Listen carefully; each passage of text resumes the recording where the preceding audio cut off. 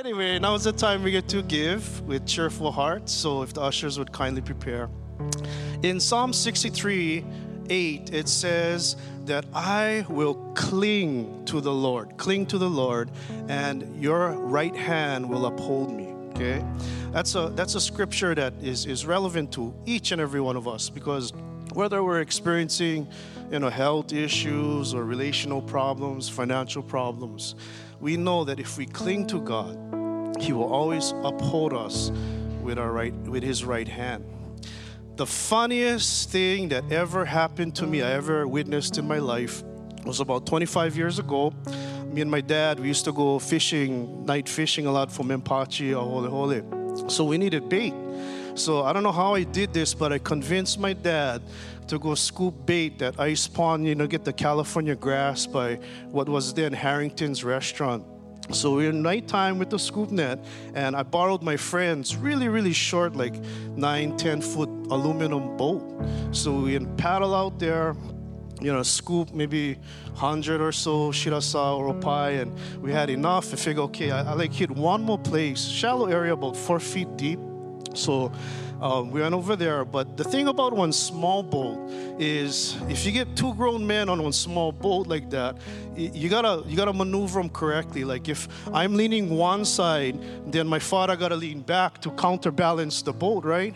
So anyway, we see scooping and come to this one patch, and I don't know what happened, but we were both leaning back this way at the same time. So we went forward this way, and then we went back this way, and my father, heels over head, boosh into the water, man. That was hilarious. I never seen, he did one triple somersault in the air, land back in the water, and was right in front, all the people at Harrington's restaurant. But the amazing thing is this: the old man never let her go to bucket with the bait inside. Not even one shrimp would get away. He would cling to that bait for life, man. So anyway, life is hard. Things will happen to us in life, but we gotta remember that no matter what, we gotta hold on to God. And as we do so, He will simultaneously always uphold us with His right hand. Father God, in Jesus' name, we thank You so much, Lord, that You are a God who loves us so dearly, Lord God. We thank You for sending Your Son, Jesus, to demonstrate this love, this incredible love that cannot be properly comprehended because it's so great, Lord. We thank You so much in Jesus' name that we get to give this morning to further Your kingdom. Lord God, we pray You would open up our hearts to receive Your wonderful word this morning, Lord God. We thank You, we praise You in Jesus' name. Amen. So right now, Pastor Sheldon is going to be talking about the mind of a servant.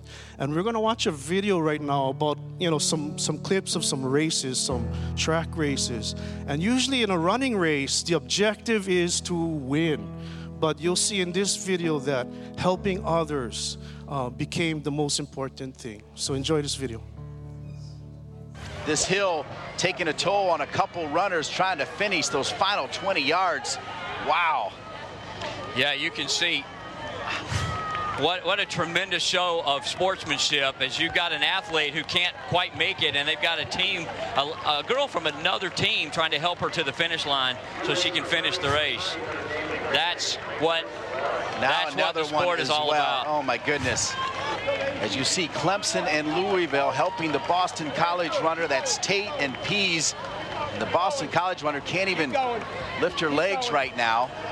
She'll try to cross the finish line. What a shot right here at Wakeman Soccer Park in Cary. But you sacrifice your own position to help another athlete finish what they started, and that's a true sportsmanship. There, your picture also. And so we have the athletes coming one after the other in finishing, but a great race has run there by the man that has won for this. He cannot go again. He cannot go again. He can roll to the finish. Legs are giving up. Now he can barely cross the finish line. I think the medics should just go there. Should rush quickly to his aid. That's the spirit. Crossing the finish line. They can crawl. You can do whatever, but just cross the finish line. At what spirit? Sportsmanship to the highest order. And now, this is lovely. Wonderful. This is what sports should be all about. This is what sports should be all about. Trying to be your... Kip Kemoy. Oh, that's the civil Cheprot, I think. Kip Kemoy.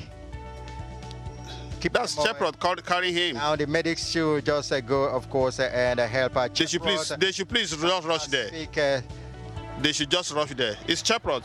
Chandler could see the finish line when she collapsed for the first time. That's when a complete stranger came to help her up. All Chandler could think about was getting disqualified by the gesture of humanity. Ariana, the 17-year-old high school student, was really trying to help me out, and I even tried to push her away, but her heart was just overcome with kindness and compassion for me that I think she just was like, I gotta help her. Then it happened again and again before finally crossing the finish line after 26.2 miles. She was not disqualified and came in first. What an amazing feat that people would run, and we can applaud that. 26.2 miles marathon. They train to win a race, and when you experience that much fatigue, and someone comes alongside of you to help you, what an encouraging act of selflessness. But at the same time, for those who have been training all those months to win that race, they gave up what they trained for just that moment. I mean, how do you develop a mindset that you've been visioning this your whole entire year, or for some of us, our whole entire life, but then you give up that moment for someone else? That's a thinking on a different level than we normally would think of in the world that we live in. Usually, we think of self more than we think of others. And in this series that we're in, we're talking about what's so important about serving God. Because if we don't understand what's important about serving God, then we will never develop a servant mindset, or the kind of thought that Jesus had as a servant. Although he came not to be served, but to serve and to give his life as a ransom to many, he's saying, this is the kind of attitude I want you to have. So this morning, we're going to be talking about that. How can we develop the servant mind?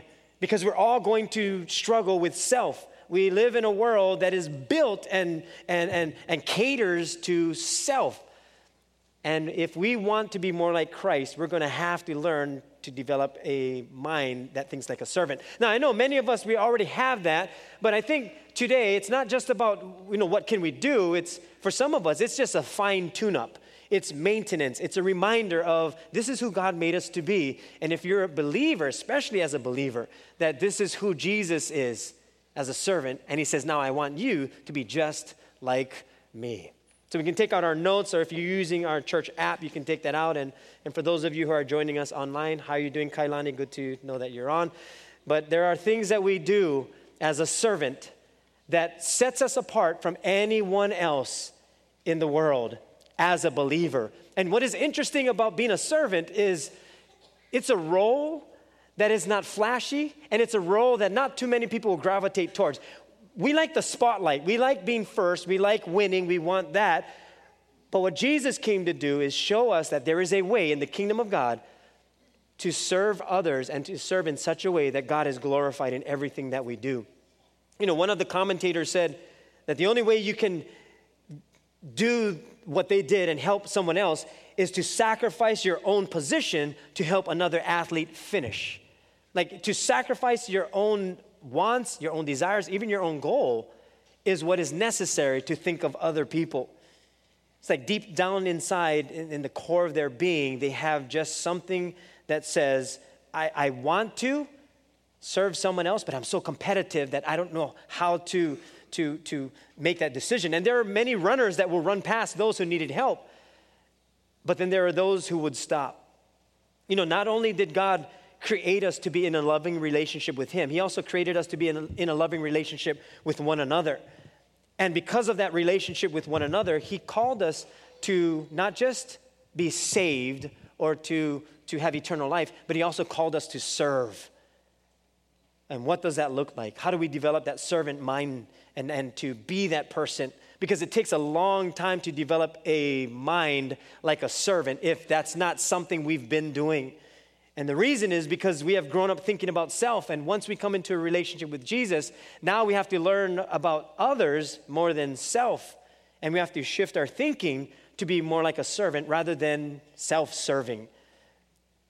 And almost every day, from moment to moment, we're going to battle with serving others and dealing with self.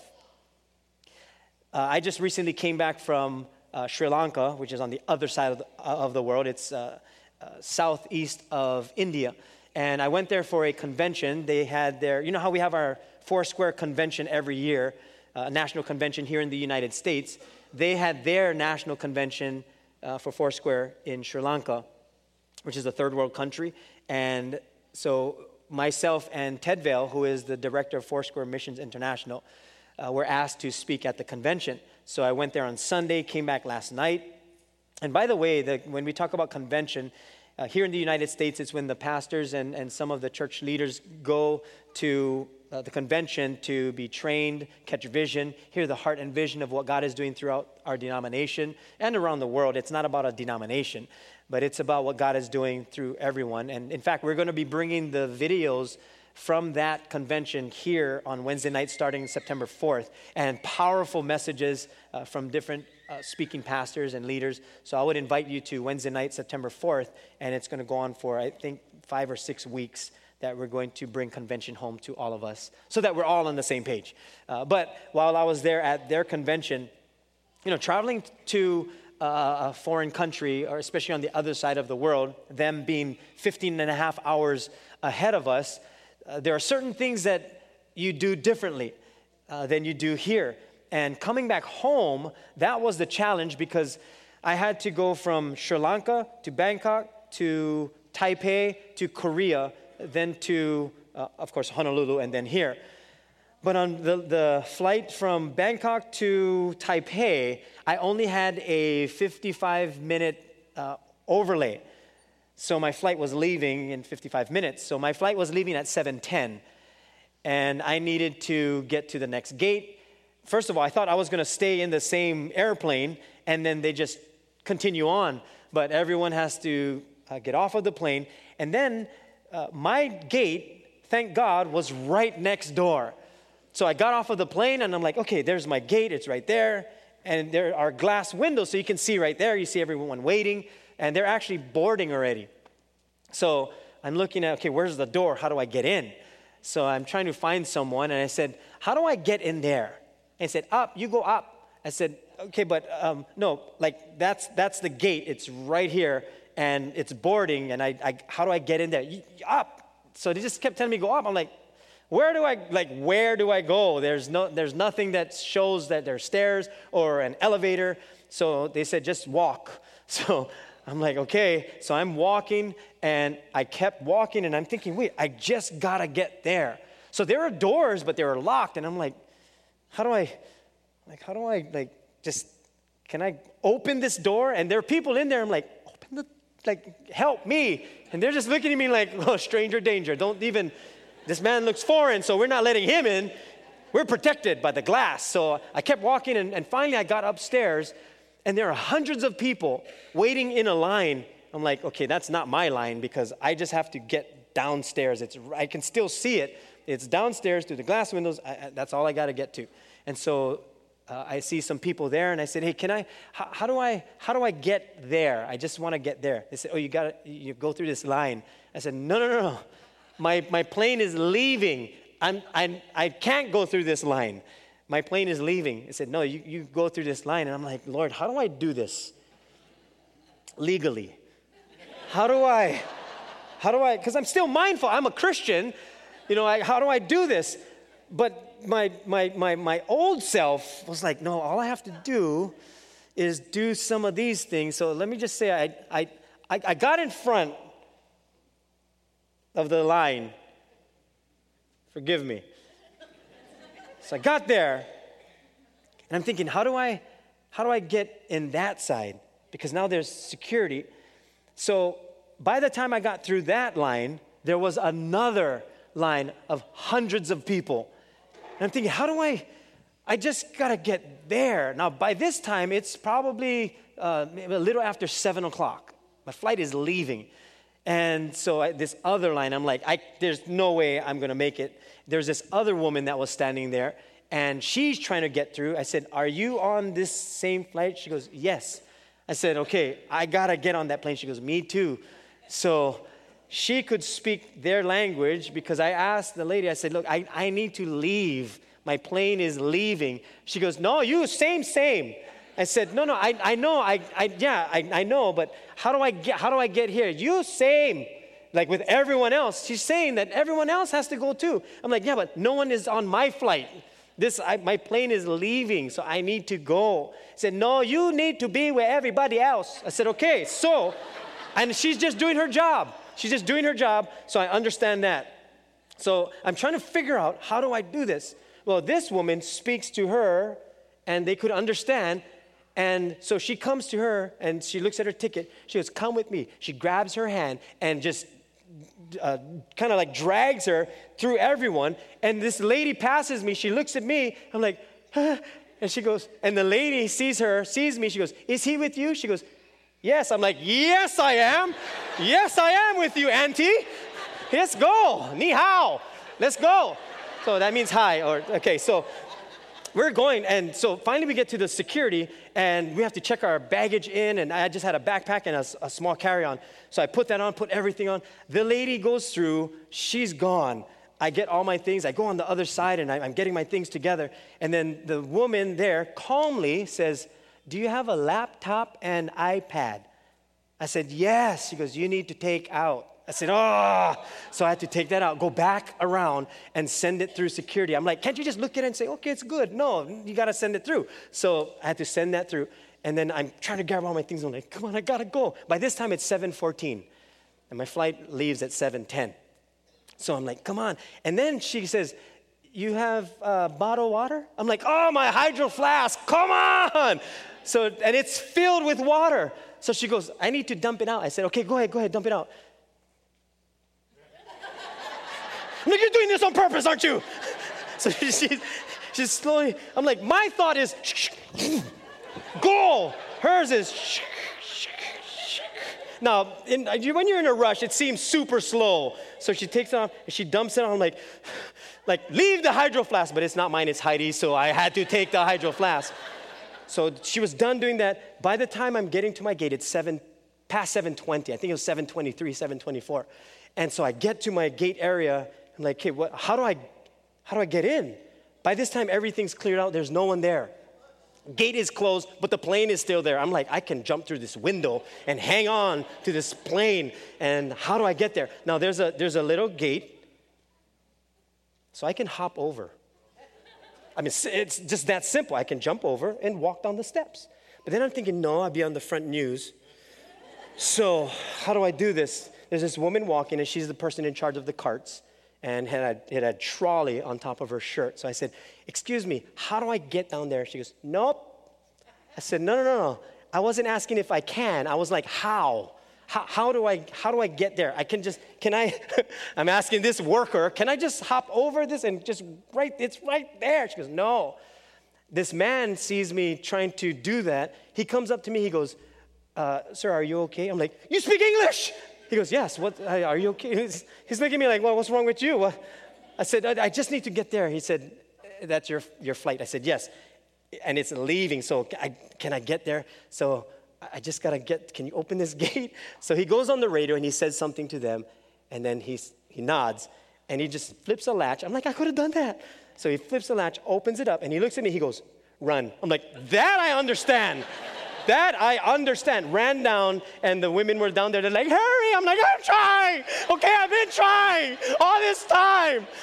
So finally I get there, sweating and carrying all my bags, and I'm like shaking and trying to give them my passport and everything. The lady by the door is like, you hurry. I'm like, they gotta hurry. Like, take my stuff, figure it out, and then meet me on the plane. That's my thought, just get me on the plane. So finally I get there, and they're like, yay. I'm like, yay. Felt like the marathon runners crossing the line, just crawling. Come on. I got on the plane sweating, and even people on the plane looking at me like, oh, so you are the hang-up. so I sit there, and I'm just like throbbing headache, and I'm sitting there, and all that time I felt the Lord saying, do you trust me? I mean, this isn't no Aladdin, do you trust me? It was, do you trust me? All along the way, and I'm like, Lord, I trust you, but I don't see it. This lady's taking long. This person is doing this. This person is doing that. I don't see it. And he says, that's what trust is. You don't see it. It's difficult. It's dark. It's not going your way. Timing is off. Everything is off. But do you trust me? And this is what I learned, even in that short moment, that I cannot think of others when I'm in a rush thinking of myself. I didn't think of all the others that I just bypassed. I didn't think about people that were stranded there. I didn't think about people and how can I serve them. I'm thinking about how do I get on this plane? The thing about having a servant mind is we will not be able to do this on our own. Jesus was the greatest servant of all, and he gives us his word so that we can learn how to develop a servant mind. There's a woman by the name of Ruth, and she had a servant mindset. She was able to not just serve well, but give up everything, her values, the gods that she served, to be committed to her mother-in-law, whose name was Naomi. And because of her giving up of self, she was able to not just become greater in the eyes of God, but she was able to prosper as she continued to serve God and serve others. And she continued to serve Naomi, her mother-in-law. Now, the Bible tells us this in Philippians chapter 2, verse 4. Forget yourselves long enough to lend a helping hand. It's like saying, just hold on for a little bit. If you're only thinking about yourself, you're not going to be able to think about anyone else. You just have to hold off long enough to help someone else, to lend that helping hand. Now, there's a phrase that we use. I'm not sure if it's just here in Hawaii, but there's a phrase that we use that when someone is on your team and they don't want to share the ball, we call them something. What is it? Yeah, ball hogger, hog cheese. I'm like, where does this come from? Who named it? But really, no one wants that person on their team. And what God does is he says, I'm going to send you the perfect example through my son, Jesus Christ. And I'm going to give you others examples as through the word of God. I'm going to show you other people that they were able to accomplish having that servant mindset when they relied on me, that it came from who I am. It says that Ruth, in Ruth chapter 1, verse 16, Ruth replies to Naomi, don't urge me to leave you or turn back from you. Where you go, I will go, and where you stay, I will stay. Your people will be my people, and your God will be my God. You see, Ruth married Naomi's son. Naomi had 2 sons. Naomi's husband dies, leaves Naomi a widow. Then her 2 sons die, and now Ruth and Naomi's other daughter-in-law, Orpah, are both widows also. So Ruth and Orpah both being widows and being with the mother-in-law, Naomi says, hey, why don't you guys go back to your home country? Because even if I had children, you're not going to wait for them to grow up, so you might as well go back home. Well, Orpah goes back home, but Ruth says, no, I'm going to follow you. Ruth just had something inside of her that said, I want to, that God that you're following, Naomi, that's the God I want. Naomi had that mindset also, that Ruth caught, and she began to follow. See, if we follow that example, we too can develop that mindset of a servant, and it's going to start in a couple of ways. Here's the first thing. We have to shift what we think is important. Because whatever we value or whatever we choose to do, to us it's important. It may not be important to other people, but to us it's very important and it is very valuable. And when Ruth decided to leave with Naomi, she was walking away from her culture, her values. Even though she may have had some good values, she reset herself and began a new set of values, and she had to shift in what she thought was important. When Heidi and I were first married and attending church, learning about what serving meant and what it was like to be a married couple as believers, we had to learn the roles of each other and how serving one another was the greater way for a successful marriage. So we had to shift our way of thinking.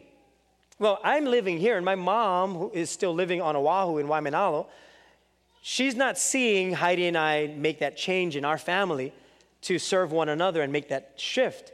So when I'm at my mom's house and Heidi and I are doing things like washing dishes and things like that, my mom doesn't understand how we shifted from how we were before.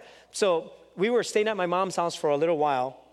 We were visiting, and I figured I'm at my house. This is, where I grew up, so I'm going to serve Heidi, breakfast and then things like that. So I'm cooking breakfast, and Heidi is still sleeping.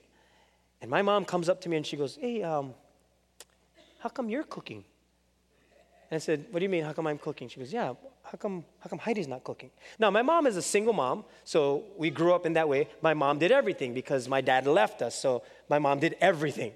And so she's wondering, why isn't Heidi helping? That's the normal. She was supposed to be cooking for you. I said, no, Mom, I'm fine. I'll make breakfast. She's tired. So she goes, okay. Mother-in-law, right?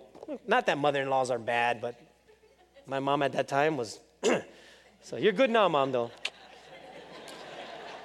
Just in case, she called me right now. Say that, Mom, I'm watching online. So after breakfast, we were cleaning up. I take the dishes to the sink. My mom comes to me. She goes, "How come you're taking the dishes to the sink? And how come Heidi's just sitting down?" Now, she's talking loud enough that Heidi can hear. So, and Heidi she just takes it and just, it's okay. So we're done with that. And then I'm going to wash clothes. So I grab the clothes and I'm walking. She goes, "What are you doing?" I said, I'm going to wash clothes. She's like, all morning you've been doing everything. Heidi didn't do anything. By this time, Heidi hears. I'm like, oh man, it's going to be on scrap. Something's going to happen. And nothing happened, but my mom just said, Heidi, how come you're not helping? She goes, huh? She goes, how come you're not helping him? He's doing everything. And Heidi didn't know how to respond. She's like, well, he's doing it. He told me not to do anything. Now, Heidi grew up in a household that they've learned how to cook and clean, and they clean very well, Portuguese. So she knows what to do. But my mom wasn't used to watching Heidi and I do what we call teamwork. We just help each other. So by this time, my mom is watching this, and she just doesn't understand. And so she gets a little heated, and my mom says, you're doing everything, and she's just lazy, sitting down. I was like, Mom, I got to go back with her. So I wasn't that calm, but this is the Christian version. So my mom and I were going back and forth, and Heidi's just like, what do I do? And I said, Heidi, and this is after everybody was calm. I said, Heidi, my mom just doesn't understand that we're trying to do it God's way. That we're trying to serve one another, trying to help one another. Not everyone will understand when you make that mental shift of servanthood. Not everybody's going to understand that. Your own family may not understand it. But the best way to make that shift is to remember what Jesus did and how he was able to make that shift from being the God of the universe and then coming in human form. Galatians 5:13 tells us, you, my brothers and sisters, were called to be free. Do not use your freedom to indulge the flesh. Rather, serve one another humbly in love. So the question is, where do we need to shift our thinking? Where do we shift our thinking at work or even with our children? When everyone else is doing the normal or gossiping or whatever is being done, can we shift our thinking into servanthood? Can I shift my thinking into, God, I want to be more like you? Can I shift my thinking into seeing things how Jesus sees things and come back to being a servant with humility rather than indulging the flesh? With our children, when they want to just, jump all over you and want your undivided attention. Can I shift my thinking from being on my phone and being with my children? Can I focus on them more than I am on the computer or TV? Can I give my undevoted time? It's going to take a mental shift for us to get there. And it's not easy in the world we live in today. And it doesn't matter if we've been brought up that way or what our culture is. It will come back to the way we think. It is very difficult to think of others when we've been used to thinking about self. And sometimes it feels like, well, maybe we shouldn't talk about this because it almost seems like we're bad people. It's not necessarily that. It's just not in our nature. It's survival mode. We think of ourselves. The Bible tells us, don't be selfish. Don't try to impress others. Be humble, thinking of others as better than yourselves. Don't look out only for your own interest, but take an interest in others too. You must have the same attitude as Christ Jesus had. That's Philippians chapter 2, verses 3 through 5. See, we cannot be servant-minded while thinking about ourselves. So what is that attitude that the Bible is talking about with Jesus? Well, Matthew chapter 20, verse 28 says, "For even the Son of Man came not to be served, but to serve others and to give his life as a ransom for many." That's Jesus. We have to shift our thinking. Not only shift our thinking and what we think is important, but the second thing is to choose to be a servant. It's a choice that we make. After Naomi returned to Bethlehem with Ruth realized they needed something to eat. What she didn't do is look at Naomi and say, you dragged me all the way here to Bethlehem. There's nothing to eat. Go make something for us. No, you know what Ruth did? Ruth served. Ruth chapter 2, verse 2. Ruth the Moabite said to Naomi, "Let me go to the fields and pick up the leftover grain behind anyone in whose eyes I find favor," which is a part of the culture. God commanded that when you have fields, that when you're gleaning, you leave some others, don't take the whole harvest, leave some for those who are less fortunate, the poor, and they can glean, which is what Ruth was doing. But Ruth said a statement. She goes, no, let me go to the fields and pick up the leftover grain. Let me do that. It's the conversation that we have when you're sitting at home, you're relaxed, you're in your relaxed home clothes, and then dinner is being made, and there's one ingredient that is necessary that someone has to go to the store for. And it's like, there's no tomato sauce. We need tomato sauce. And you're sitting down like, shucks. Oh, man. Tomato sauce. Can't eat spaghetti without it. Good eye, honey. Way to catch that. Yeah, so since I'm cooking, can you go to the store? I just got home. Like, why didn't you call me on the way home? I didn't know by then. Well, why didn't you check before? Oh, so now you're saying it's my fault we didn't have? Yeah. Like, now I got to go. You know what? Ruth said, no, let me go. See, the servant mind is always thinking of others. Naomi, I'm fine. Let me go. I can do this. See, when Ruth is doing this, she sets herself up and starts gleaning. You know what she doesn't do? Look around at what everyone else is doing. She's collecting everything. She has a goal, and she's thinking of others, and she's picking up. Rather than looking around and saying, wow, that person has more than me. Oh, I'm going to take their side because their side has more. See, the servant mind is not looking at other servants and saying, how can I be better? Or why do they have? The servant mind never compares. Because we run into trouble when we start comparing and thinking that, wow, that person is not doing as much as me. How come they get away with those things? Or that person at work that comes in late and I always come on time and they get the same accolades as me. And it's like, wow, that person got promoted? Wow, that person got promoted. I don't know. And we're forgetting about who we're supposed to be. That we can be the people who chooses to be a servant. It's a choice that we make. It doesn't come naturally for us. The Bible even tells us in Galatians 5:26 that we will not compare ourselves with each other as if one of us were better and another worse. We have far more interesting things to do with our lives. Each of us is an original. Each of us is an original. There's no one else like you. There's no one else that is created like you. You are an original. Some of us feel good about it, like, yeah, I am an original. And others are like, good thing, only get one of you. Imagine if there are two of us. For some of us, we're thinking, good, more things will get done around here. And others are like, no, it would be worse if I had two of you. God only made one of us. We are an original. And God uses our life as a servant, not just to bring him glory, but to help others who are also in need. That's the mindset that Ruth had. She stuck to it. And she never compared herself with anyone else.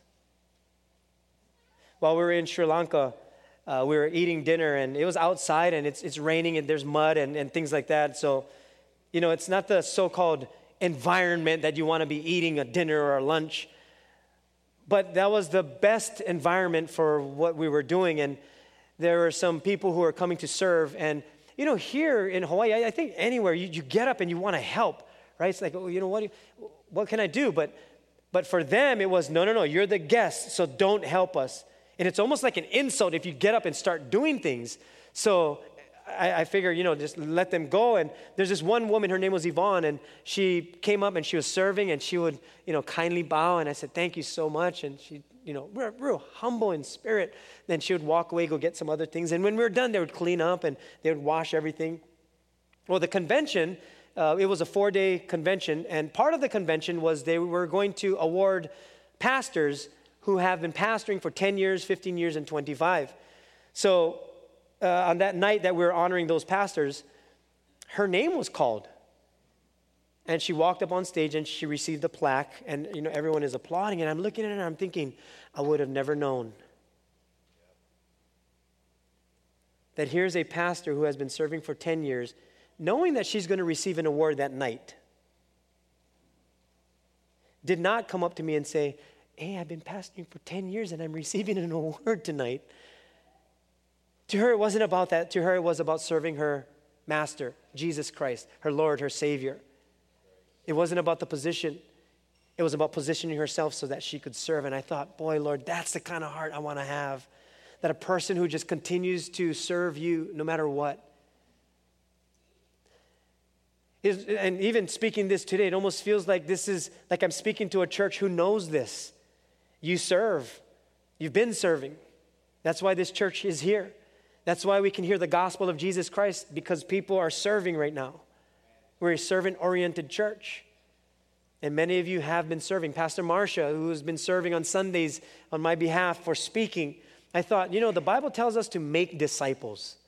And if we don't give people a platform to exercise their gifts, like Pastor Marcia, we have people who are in the kitchen or are Mighty Marvels, and they're serving this morning with Marvels on the Move. Like we're giving people opportunities to be discipled.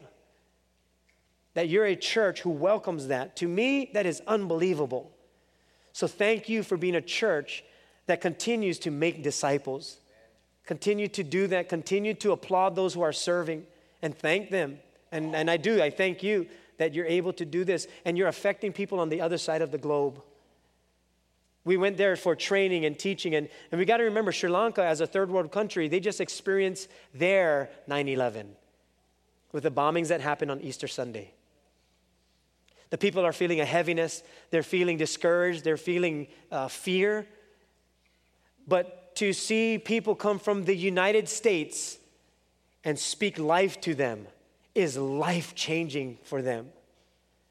So thank you for being a church to send someone like me on the other side of the globe to bring hope to our brothers and sisters in Sri Lanka. When we left, you could sense that they had hope again as believers.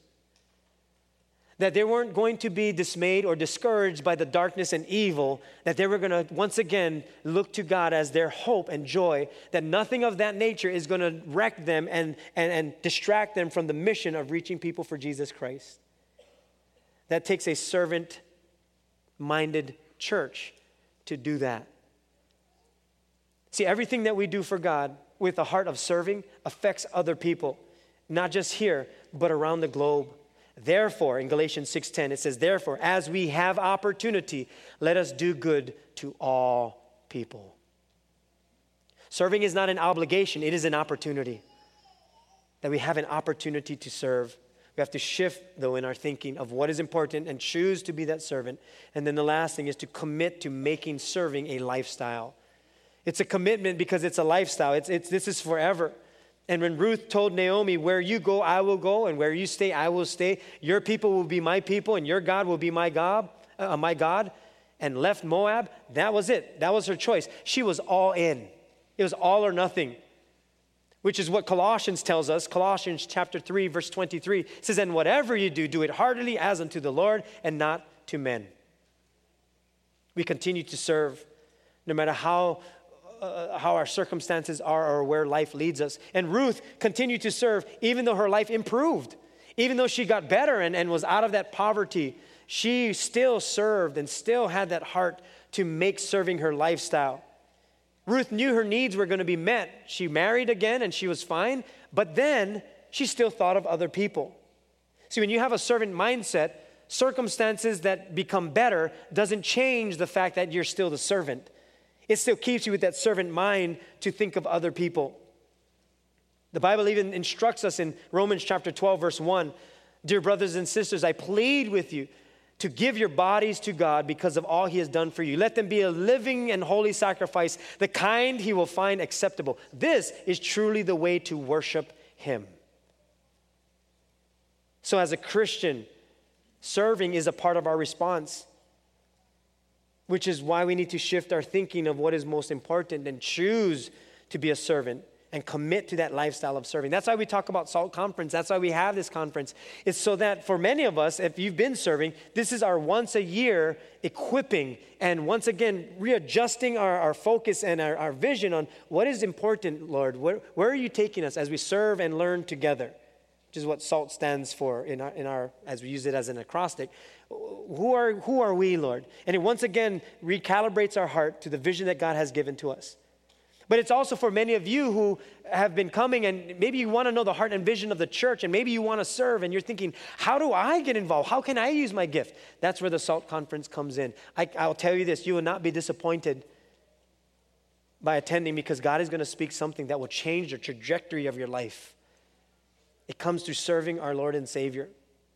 In the book of Titus, chapter 3, verse 8, it says that this is a trustworthy saying. And I want you to stress these things so that those who have trusted in God may be careful to devote themselves to doing what is good. These things are excellent and profitable for everyone. It's part of our core values that everyone has a place to belong and serve. That we equip the next generation and we raise them up. That everyone is gifted and has at least one gift to serve God. You know, at the bottom of your notes, or if you're not taking notes, you can think about this, that it says, tomorrow I will. And if you are taking notes, I know on the app you might not be able to do this, but I wanted us to see the word tomorrow and cross that out and put today. So you might have to do that mentally. Today I will. The reason why we cross that out is because we always say tomorrow. But today, what will I do different today? How can we be different today as servants of the Most High God? And again, like I said, it's almost like speaking to you as a church who already does this. And it almost seems like, boy, you should be speaking this because this is who you are as a church. You serve people not even in church, you'll serve people out there. But for some reason, this is our message that God wanted us to have. How can we be that servant person and go out there and be just like Jesus?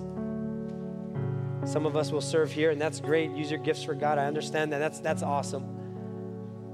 But we're going to pray for that. I'm going to ask you to bow your heads for a moment, that today I will do this. Whether maybe it's signing up for the SALT Conference. Maybe it's inviting someone to come to the SALT Conference. It's what will you get to do today?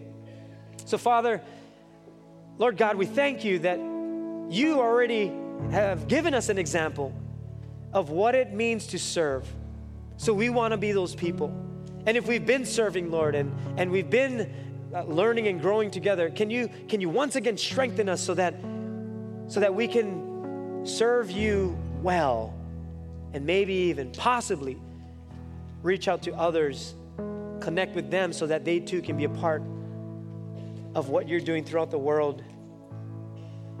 We want to be just like you, Lord. Not to be served, but to serve. I pray that for all of us, Lord, I pray for your blessing over each and every person here today and those online, that we would be the servants to people today who represent you well. We pray this in Jesus' precious name. And if you agree with that, will you say amen? Amen, amen, amen.